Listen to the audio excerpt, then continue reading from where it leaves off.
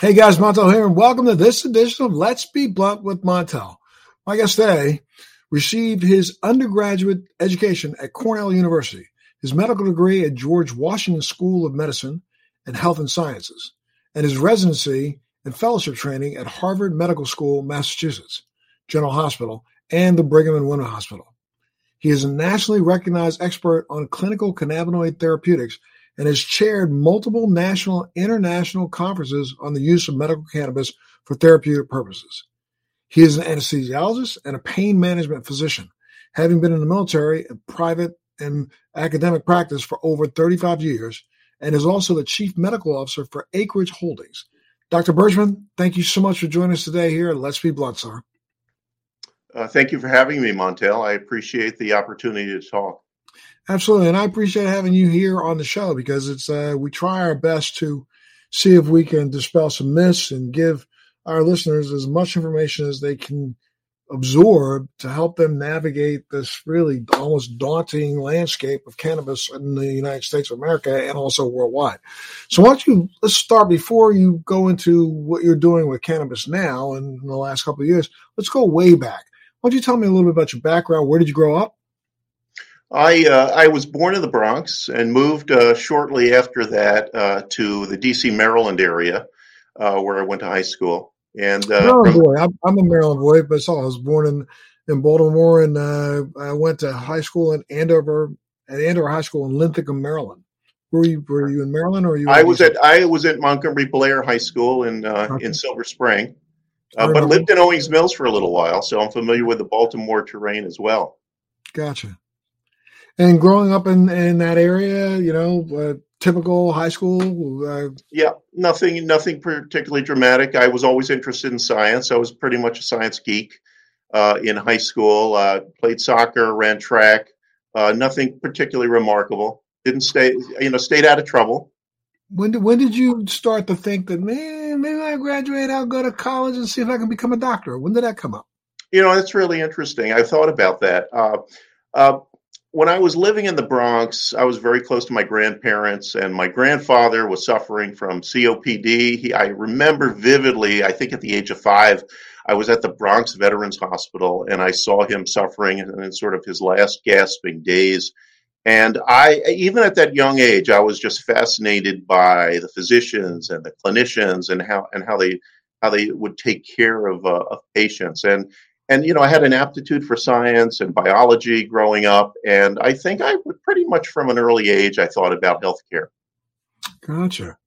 And then you went ahead to graduate from high school. Did you go straight to college, or did you go to the military first? No, it's interesting. I was interested growing up in Maryland. I had a lot of exposure to the Naval Academy. I was really interested.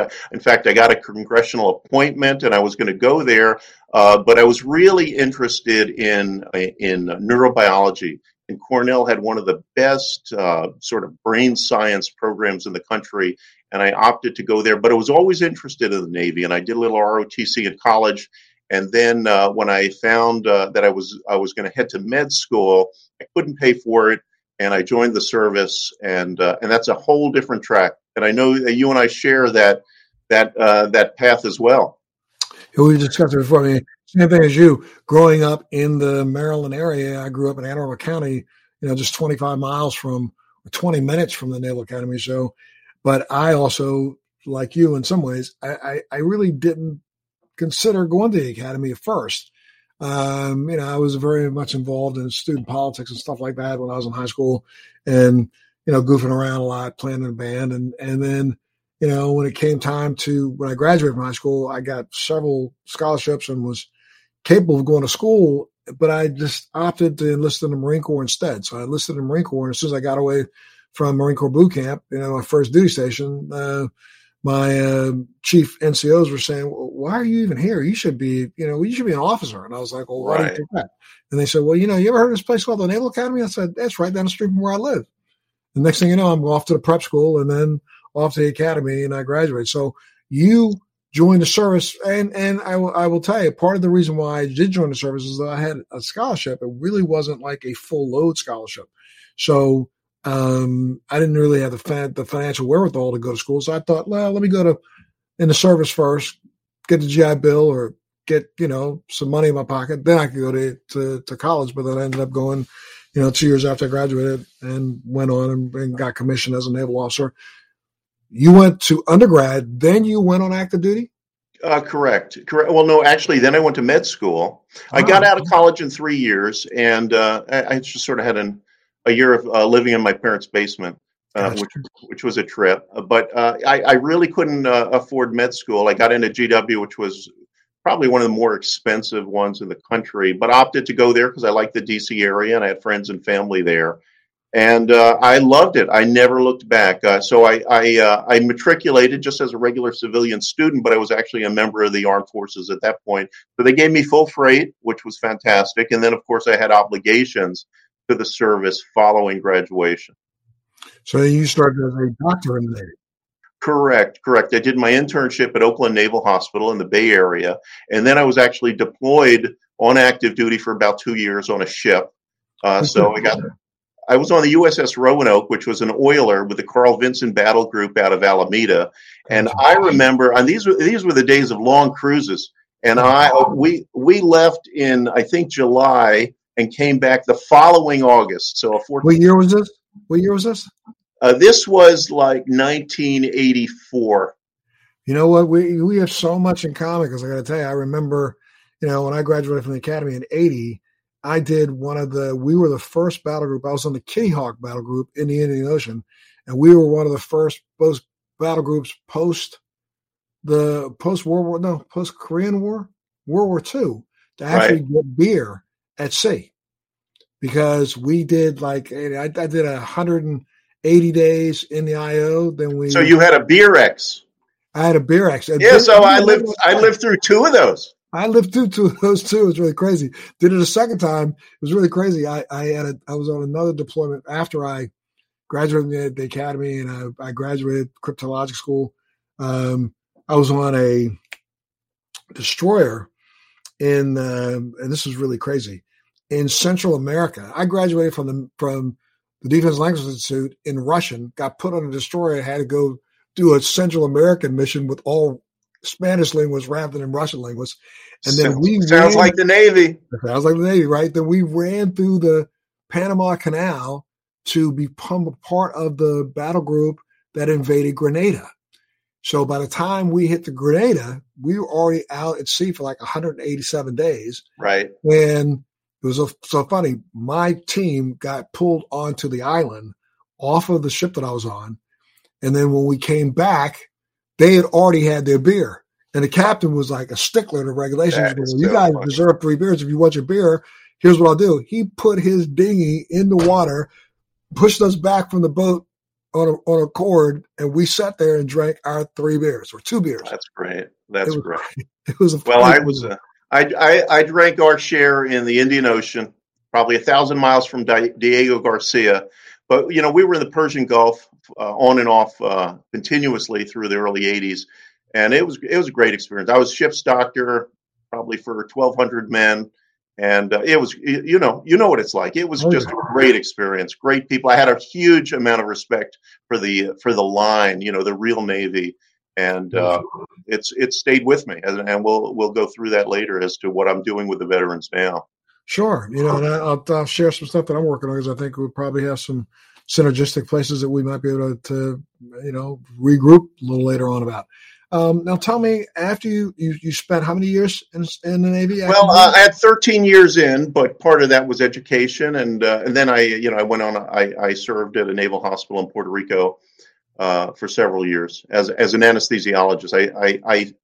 After my deployment, I went back for training. I got lucky enough to hit a residency in Boston, and I did some fellowships there, and then went back in the Navy as a trained anesthesiologist.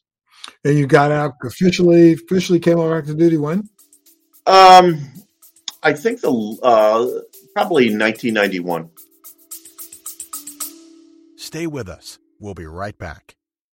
Do you want to know how to become a social media influencer, how to grow an online business, how to make money from your laptop and build a profitable online company? Well, I'm going to show you how in my podcast, Living the Red Life. I built $1 million company at the age of 25, a $10 million company at the age of 30, and now I'm the A-list celebrity marketer that speaks around the world on how to transform businesses and make them profitable using Facebook ads, marketing, social media. My name's Rudy Moore, and I'm super pumped to bring you my podcast, Living the Red Life. I know this is going to become your new favorite podcast, and I'm going to show you how to grow a profitable online company step by step every single week. Gotcha. That's almost the same time I did. That's when I transitioned over and started my career in television. So then where did you go when you got out? Well, it's interesting. I ended up in Baltimore because, I was overseas. I was deployed. I was an active duty service member, and I knew I wanted to be somewhere on the East Coast, and it was just easy to get an academic job. So I actually worked at University of Maryland for a year. I was the chief of anesthesia at one of their hospitals in Baltimore, and I lived in Owings Mills. It was great. It was a very interesting experience. My sister was employed by the University of Maryland at that time. As a matter of fact, she had a very lengthy full career at the University of Maryland. She was the head of purchasing as she was out at UMBC. Okay. At that time. So you spent your time, which hospital in Baltimore? I was at Kernan Hospital, which is on Security Boulevard outside of Baltimore.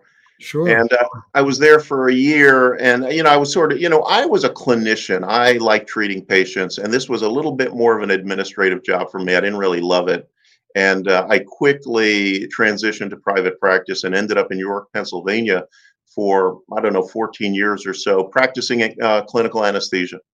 Okay. And now, following that as a background, when did you become interested, or when did you start thinking about cannabis, especially understanding your military background where it's completely frowned upon? CBD outlawed. Right. You can hardly talk about cannabis actually in the Navy, and even today to some extent. But it's a great question. So I was practicing pain management as well as anesthesia, and I had a pretty busy pain practice in southern York County, and just observational. And, I'm a student of the brain. I studied for years, as an anesthesiologist, how drugs operate on the central nervous system, really understand how analgesics work. And in the pain business, back in the early 90s, as you would probably recall, opioids was our mainstay. Montel, I was writing prescriptions for hundreds, if not thousands, of opioid pills in that decade. And it was the patients that came to me who were, struggling with use disorder and opioid addiction. And, Pennsylvania was not a medical cannabis state at all. But patients would tell me, I had a patient with prostate cancer. I could remember like it was yesterday, how he was using cannabis to ameliorate his use of opioids. And I was fascinated by this, and probably one of the early sort of individuals looking at the science behind, well, why the hell is cannabis useful as a replacement as an analgesic?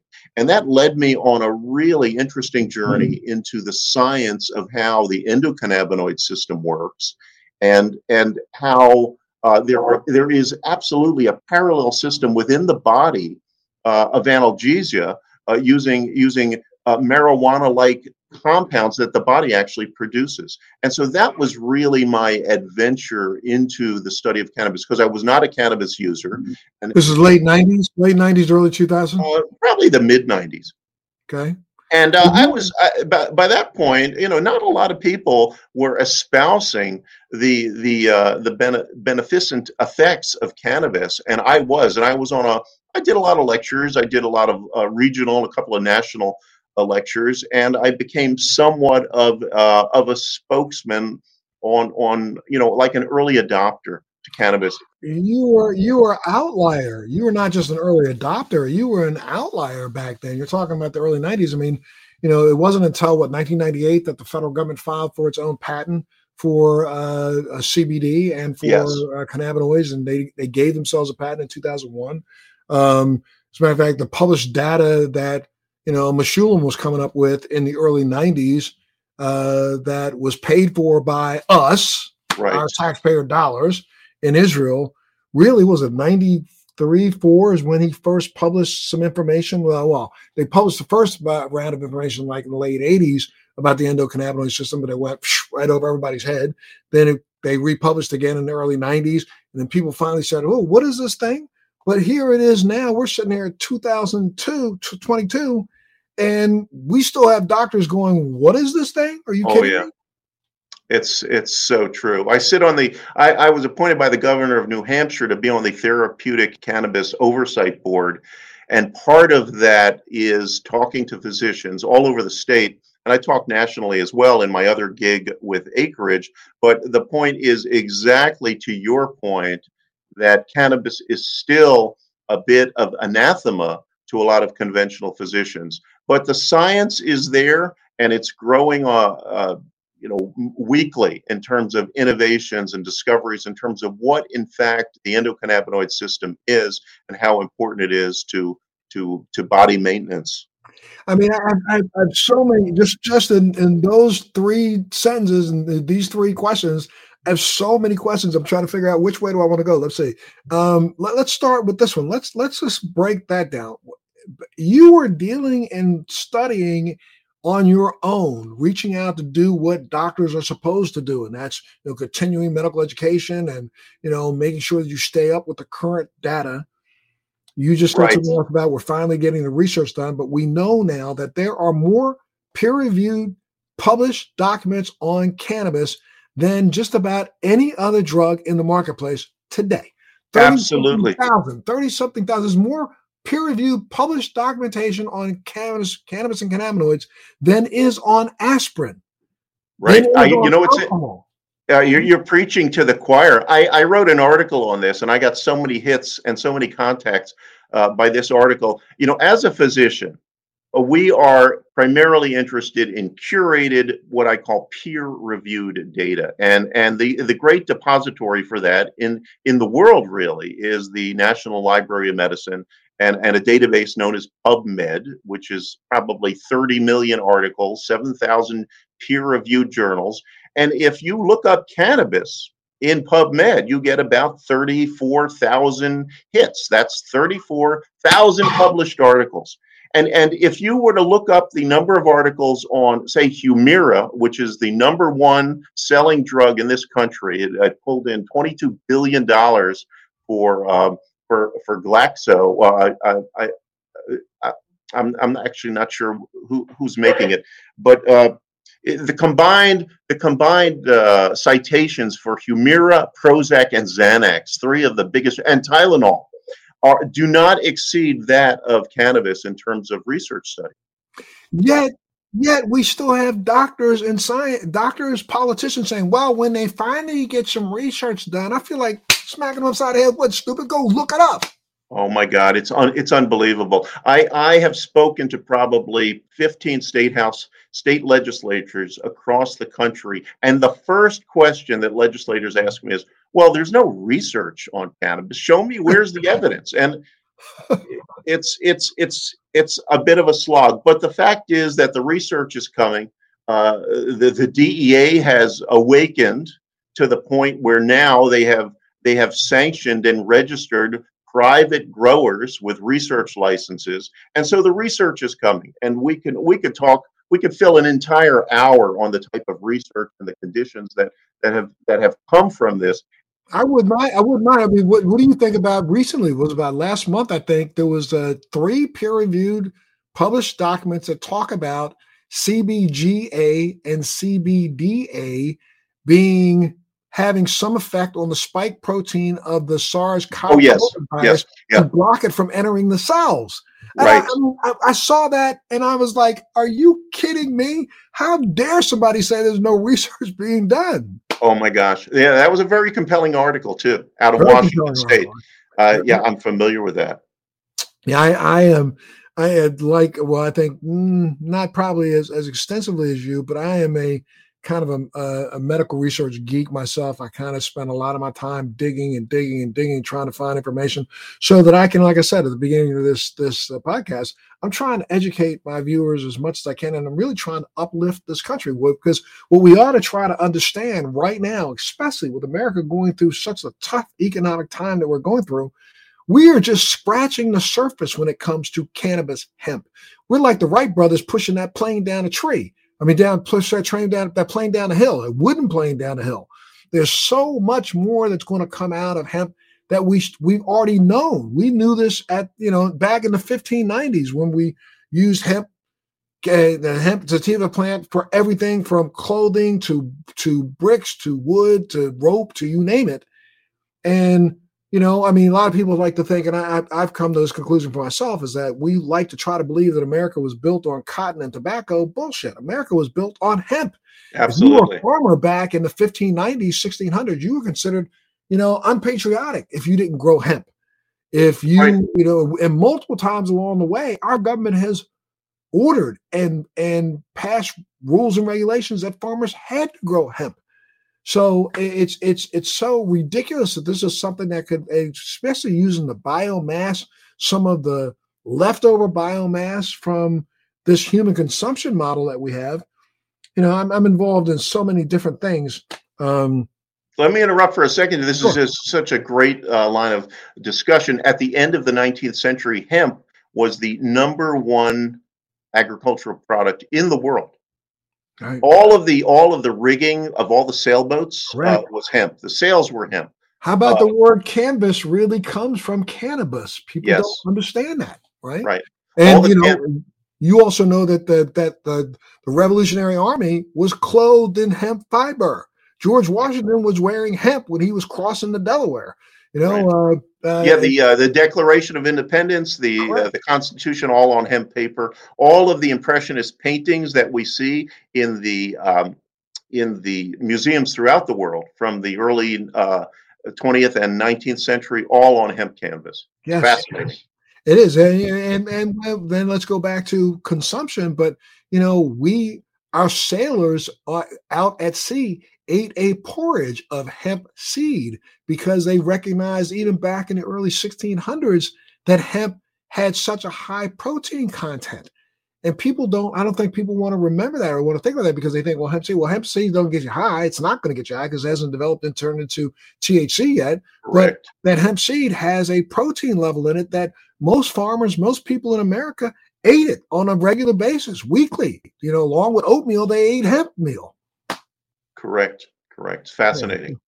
But then that also then makes you wonder, when you think about how a race that wasn't as hardy as it is today, when it comes to, we look at the differences in our life expectancy from 47 years back in 1999 to now we're living to be 80 and a robust 80.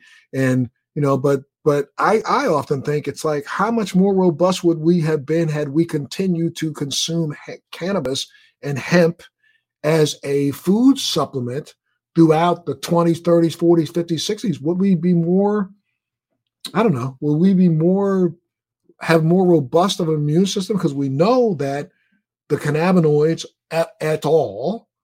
Have a profound effect on our cellular homeostasis.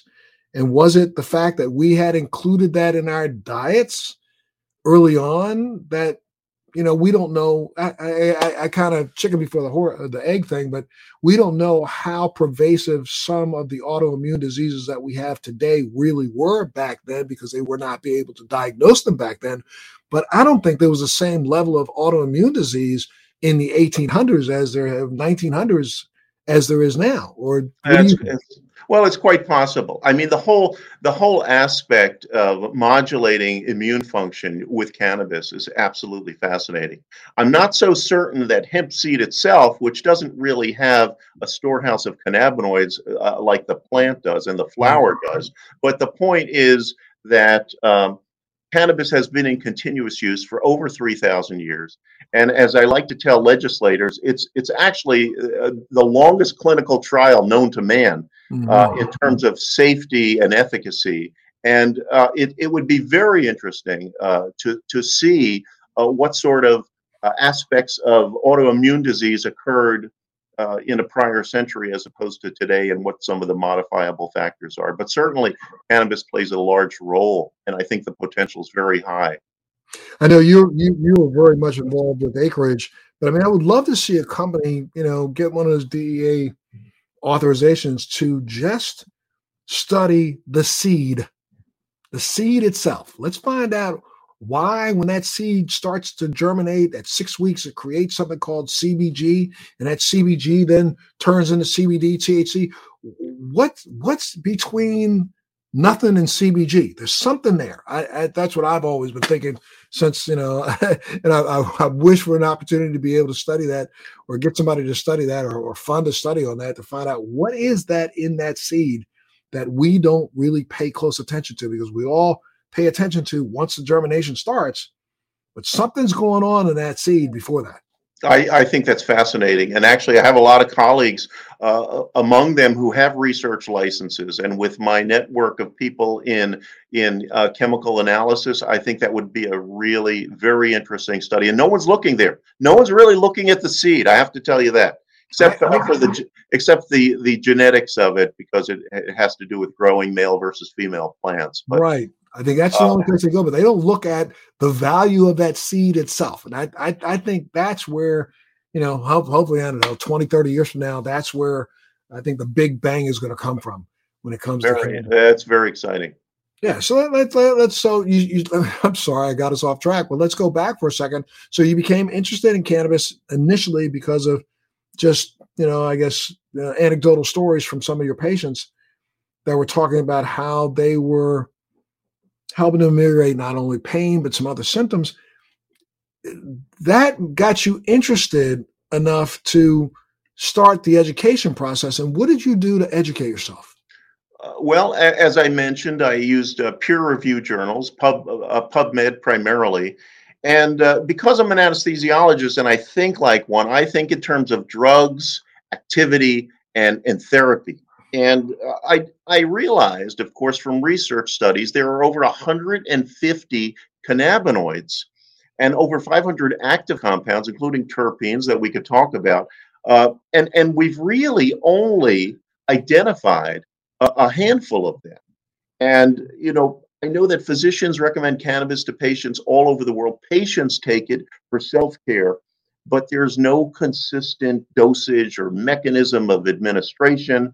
And what possible way I was asking myself, how can we approach treatment success if we don't know which are the active compounds and what are they doing and how are they positively affecting the patient? And so I made it my study, one of my major goals to learn about this more. And just culling the research. You can't go, and I tell lay people this all the time, you can't educate yourself on the internet. I mean, there's way too much misinformation, I should say. In fact, I wrote an article once called Miscanna, which is the misinformation and disinformation associated with cannabis that advertisers and websites use as clickbait.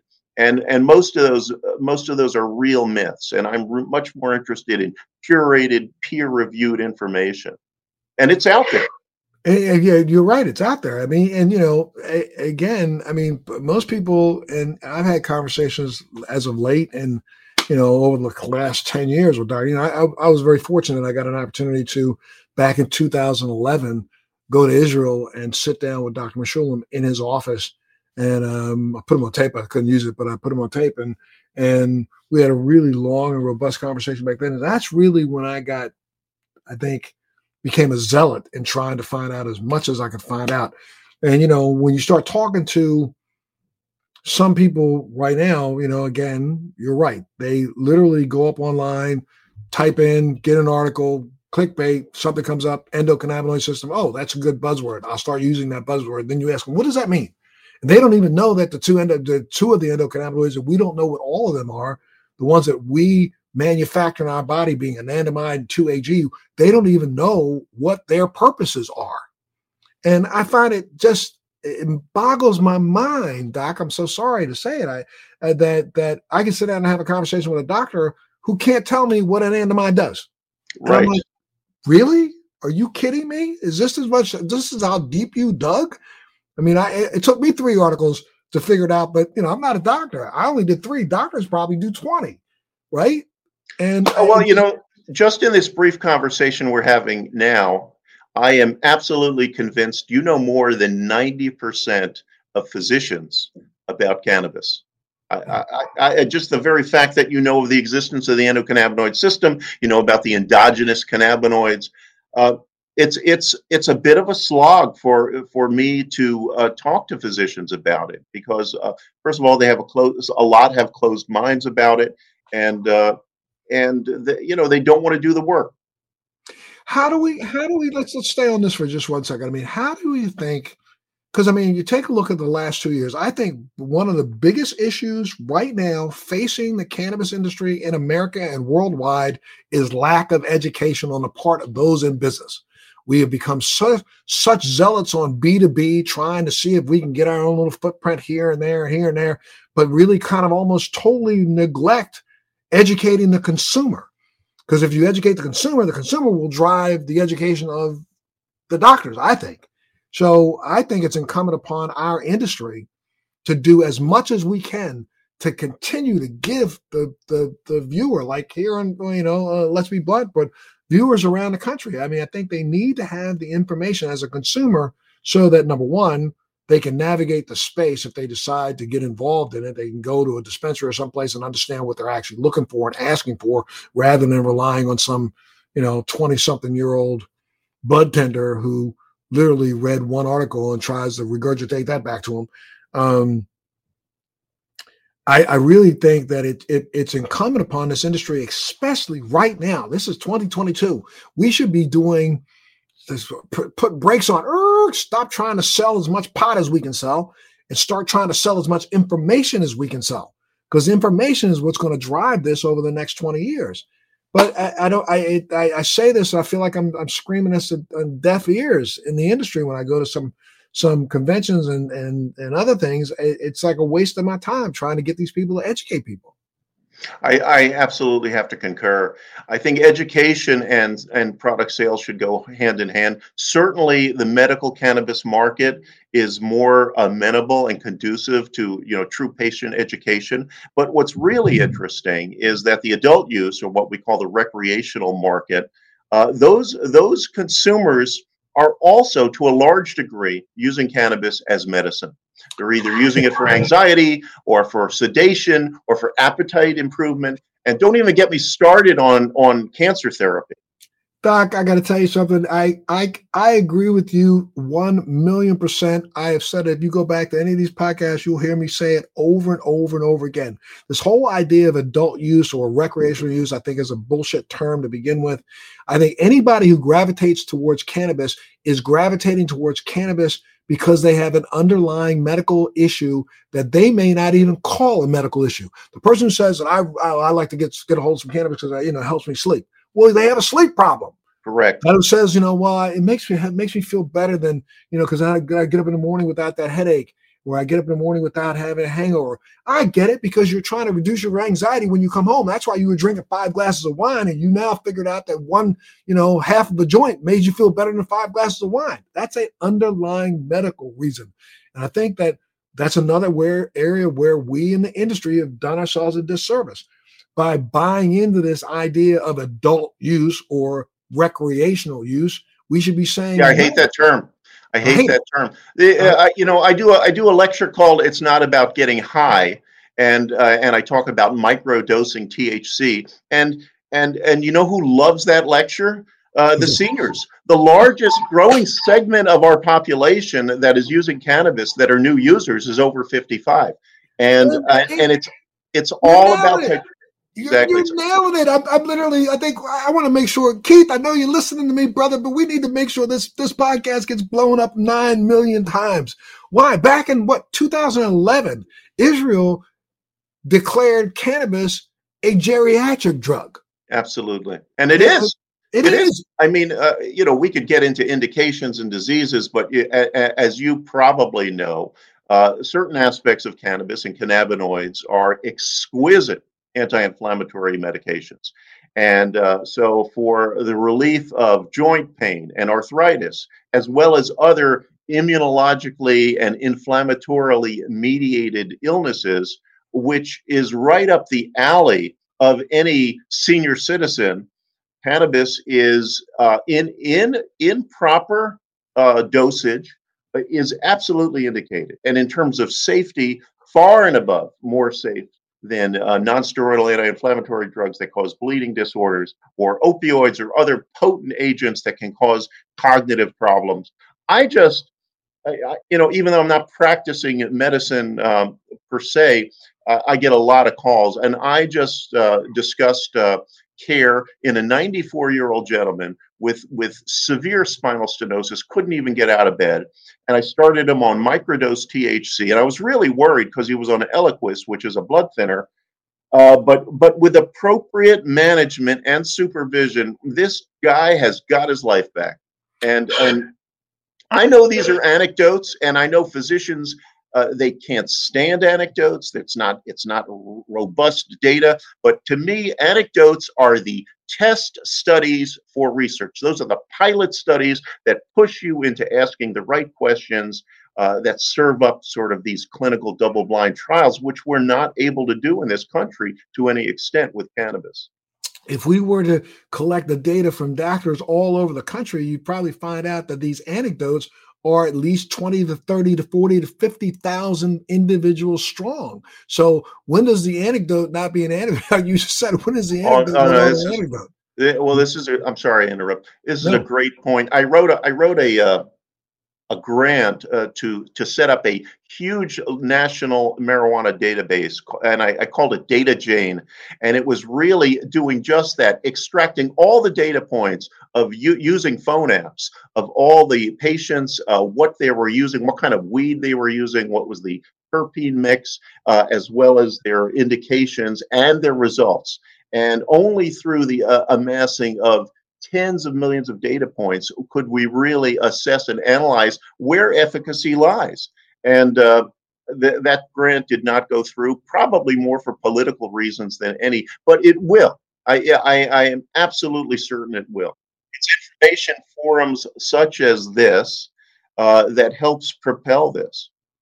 Yeah, I agree with you. I think it's going to come. I think it's going to, it's going to be a matter of getting, the word out. Again, part of that education thing. I'm down in Miami, Florida. And, we're in the senior citizen capital of the world down here in Florida.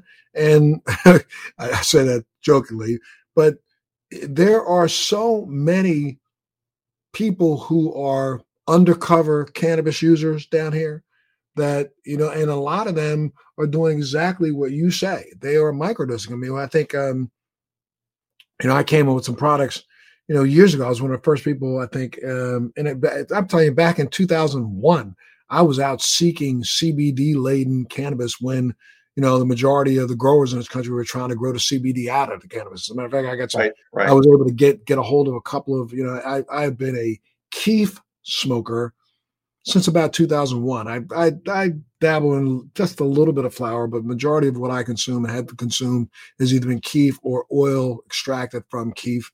And, I remember back in 2001, 2002, I found a grower or two up in northern Humboldt County area that literally was saying, I'll give you as much of that CBD shit as you want. And I mean, basically, I was getting some of that for free because they didn't want it because they couldn't sell it. And I was taking the CBD and then finding, a really decent strain that I liked that, goes back in my journey. And I think this is something else that we found with people who utilize cannabis for more of a medical purpose. Your journey isn't exactly 100% stable. Now it should be, but it's not. I mean, there was a while where I saw it very high CBD of say maybe 7-3, 75% CBD, 25% THC, where I would mix together. And then I started noticing that I felt a little bit better at a 101 when I was looking for the particular kind of relief. And then there was a period of time when I needed to go, a higher THC, not as much CBD, because the CBD was kind of making me a little bit cloudy and a little bit lethargic, whereas a THC literally kept me on my game, and especially with dealing with and coping with my neuropathic pain. And then, in the last I unfortunately suffered a pretty severe hemorrhagic stroke 4 years ago that should have killed me, but it didn't, and I'm glad it didn't. I've now almost 100% recovered from that. However, but after my stroke, I started to notice that I have a little difficulty if I don't really pay very close attention to what it is. First of all, let me say, I accept no cannabis from anybody. Nobody can walk up and give me a joint and say, hey, you want to? No, I don't want to try it. I don't. Sure. You don't know what it is. Correct. I only utilize a cannabis or something that I made or helped formulate myself. And then if I didn't formulate it, then I always have on me, a little bit of CBD kief, a little bit of THC kief, high kief, and I can mix them together and elicit the response I want. But I've noticed in the last year, I have less of a tolerance for THC than I used to. The tolerance meaning what I want to experience from it. I don't need, my objective is not to get high and be blown away and not be able to think or get off the couch. My objective is to be able to function without me feeling that shit in my feet. And so, and the pain in my feet. And in order to do that, I got to kind of modulate. Now I'm right now running about, I'm back down to about a 25% THC and a 75% CBD. And of course, the terpene mix is very important for me. And I put those together, and that seems to be my sweet spot. And I'm okay. And I so far today, most days, 5 years ago, I literally was a wake and baker. I woke, I had, a pipe beside my bed so that if I was kicking and having leg tremors at night, I could roll over, take a quick hit, go back to sleep. Now I don't even start, until I take a lot of CBD. I've already taken my CBD this morning. I probably won't take my first hit of a cannabinoid with THC in it until 4 or 5 o'clock this afternoon. And when I do, I literally take such a small inhalation. It's really almost crazy. And it's an oil, a vapor. So I take a very small inhalation and I'm fine. And then I'll take a little bit more before I go to sleep. And that keeps me asleep throughout the night. And I'm on to tomorrow. See, this process that you're talking about, of course, is titration, drug titration, which is something we in anesthesia do all the time. We give a little bit of a drug to a patient, we see the effect, then we give a little more, and your process is extremely mindful and quite sophisticated, and I can totally appreciate it. Unfortunately, the vast majority of users don't titrate like that. And the reason it harkens back to what we said before, and that's education. They're not getting the education on how to use this medicine correctly, and that's really the key. And it takes help. It takes help. You can't really discover it on your own. I agree with you, sir. And I think one of the problems has been, and when we look at COVID and we look at what's happened to now kind of segregate us, and now everybody's holed up in their home, they're having their cannabis delivered to themselves, and they're cannabis used to be something that was more of a social experience, and social in the sense of a couple of people might get together and then you would judge in some ways. I hardly ever remember not being with 3 or 4 other people, and you consume, and then maybe later in that evening thinking about how this person responded versus the way that person responded. That's part of that collection of data that a person was doing without even thinking about it. Because, they know that Johnny, passed out on the couch. Hell, I didn't take as big a hits as he did. And they're doing a little bit of data collection while they were out socializing. Now, people are buying stuff, having it delivered to their front door, not able to ever see the response that anyone else has had to it, not even being able to gauge what their response is to it. So, yeah, I agree. I think that, one of the things that's we are, again, so behind in, and that is even, I would want to do it here on my website, but I can't on my podcast because, if I light up right now and explain to people, well, let me show you, this is the size of an inhalation that I may take off a vape pen, I'll get kicked off the site for 5 or 6 minutes. Whereas if I was some stoner, I could sit here and smoke up and put clouds in the air, and they applaud the fact that 5 million people are watching put clouds in the air. It's just ignorant. You speak to a larger point, and that is, I think a useful learning platform would be a titration school. I did something like this for a large senior expo in southern Pennsylvania, where there were 30,000 seniors that came to Reading, PA, to learn about all kinds of aspects, and I got to speak on the topic of cannabis. And I basically held a workshop, not in real time. I didn't light up a joint or do anything, but I explained in excruciating detail just what you discussed a few moments ago about you need to have a gauge on what the medicine is doing to you. And another point that's really confusing and somewhat confounding is that there's a lack of consistency of product. In other words, you may find something that works well for movement disorder or pain or spasticity, and then 4 weeks later, if you go back to that same dispensary or that same source, they may not have that strain. And or if they had a strain, if the strain was the second batch grown and it didn't grow out the same way. Right, it's totally different. And that's where I think pharma is someday going to come in, and we are going to pharmacologically not corrupt, but co-opt these cannabinoids into consistent doses, constituents that have similarity between doses, and I think that will go a long way towards more of therapeutic efficacy.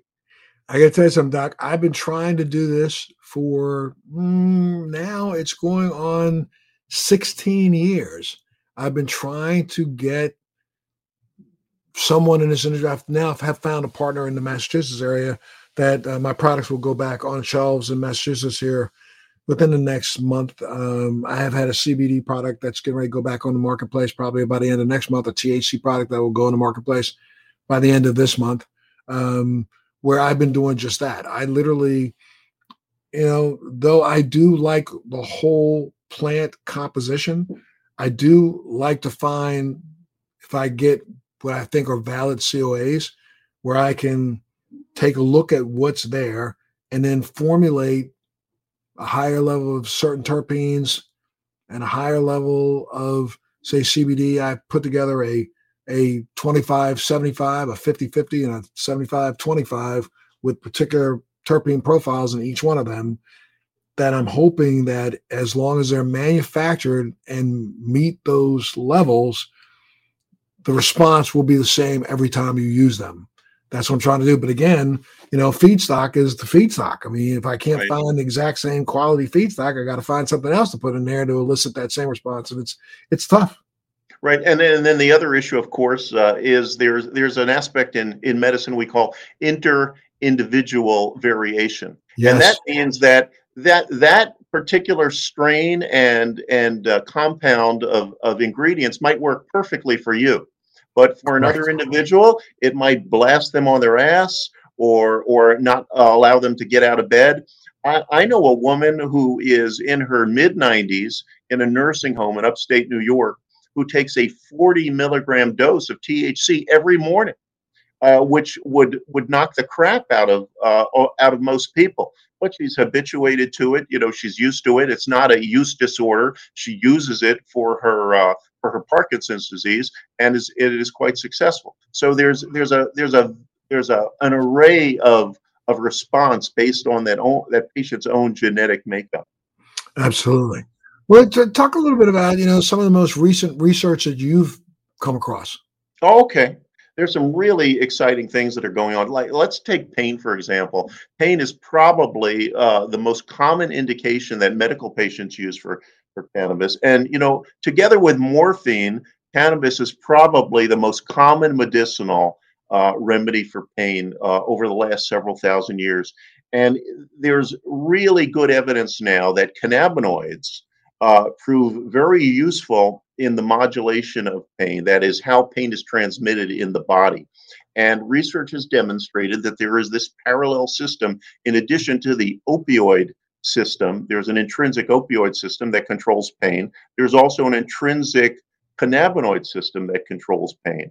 And just one example, THC and CBD and a couple of analogs of CBD have been shown, this is fresh research, have been shown that they inhibit the release of serotonin from platelets. And serotonin happens to be the neurotransmitter that is one of the causes of migraine headaches. It turns out it causes vasoconstriction in the brain, and in 1892, William Osler, who is like the father of the textbook of Western medicine, he came out with a statement that the best, the most effective treatment for migraines was cannabis indica. And so here we are 130 years later talking about using cannabis for migraines. And it's even hard in some states to get it as a qualifying indication. But there is excellent scientific, pharmacologic, molecular, demonstrable proof of its effectiveness. And that's just one aspect of research. Another, if I could go on for just a second, another really fascinating research line is the autism spectrum disorder. Yes. Autism is a developmental problem. Its symptoms include impaired communication, social interaction, restricted or repetitive motor movements, and autism spectrum disorder has been addressed very well with some remarkable studies in Israel. And some really very interesting data, both anecdotal and hard science data are coming out. There's a brief anecdote, but it brings tears to my eyes every time I think about it. There's a woman I was working with in southern New Hampshire. She's the CEO of a major tech company in Boston, so very sophisticated woman. She has a nonverbal son who's now 17 years old, who had been on Risperdal and other conventional meds that were just knocking the crap out of him. Really didn't do much for his autism except reduce his explosive behavior, but he was totally nonverbal. She started him on CBD about 2 years ago. It didn't really help, but she added low-dose THC. And then they were sitting around, and she told me this story at a meeting of the New Hampshire legislature. They were sitting at the dinner table, and this kid is 17 years old, never uttered a word. But he's sitting at the table, and he says to his mother, "Could you pass the lasagna?" And the mother breaks down crying and says, "Can you talk? Can you talk?" And he said, he started to verbalize. And let me just go on with just the briefest story. He really didn't speak well, but he spoke briefly. They were at a wedding, and there was a toast to the bride and the groom, and the son was at the wedding, and he kept saying speech, speech, as if he wanted to give a speech. And he had never spoken before in public, ever. And so with the bride's agreement, there were 100 people at this wedding. They handed the microphone to this young man, and he sang Imagine by John Lennon, which just blew the pants off the entire crowd. There was not a dry eye in the audience. Now, I know this is an anecdote, but it could be repeated 1,000-fold in terms of the lives that were brought back from very low dose cannabis in the autism spectrum disorder. And as I said, there is some really good demonstrable evidence that it has a role. It's incredible. Well, Dr. Bergman, I'm almost out of time, my friend. I really have to have you back. Please, could I beg you to come back? I thoroughly enjoyed our discussion, and there are so many points we didn't discuss. Oh, we didn't it would be very useful to touch on it. We were just scratching the surface, my friend. I think we could go and go and go and go, and I'd love to do that with you. So, let's plan on it. I will make sure our people reach out to you, and then whenever you have an opportunity soon, I'd love to have you back, because I'd like to hit my listeners and my viewers with, a couple doses of you, so they understand that, there are real, true pioneers out there, and you are one of them. If people wanted to reach out to you to get more information, is there a place they could go? Well, I think I'll give you my email offline, and we could maybe discuss how people can get in touch with me. All right, let's do that, and we'll put that up later after the fact. I'm going to say thank you. This has been an incredible conversation with Dr. Corey Bergman. I wish you so much luck in everything that you're doing. I hope that Acreage, can expand its footprint nationally and get more information out there. If there's ever anything I can do for you or help you get the word out, I'd love to help you and love to be by your side. We've spoken together once before. Yes, we have. And I thoroughly appreciated the opportunity to help expand the knowledge base. Absolutely. Keep it up. Well, thank you so much. And thank you all out there for making sure you tune into Let's Be Blunt with Montel. Thanks for joining me on Let's Be Blunt with Montel. Please make sure you're subscribed and hit the bell to be notified when new episodes post each week. We'd love to hear your feedback also, so please send us your comments.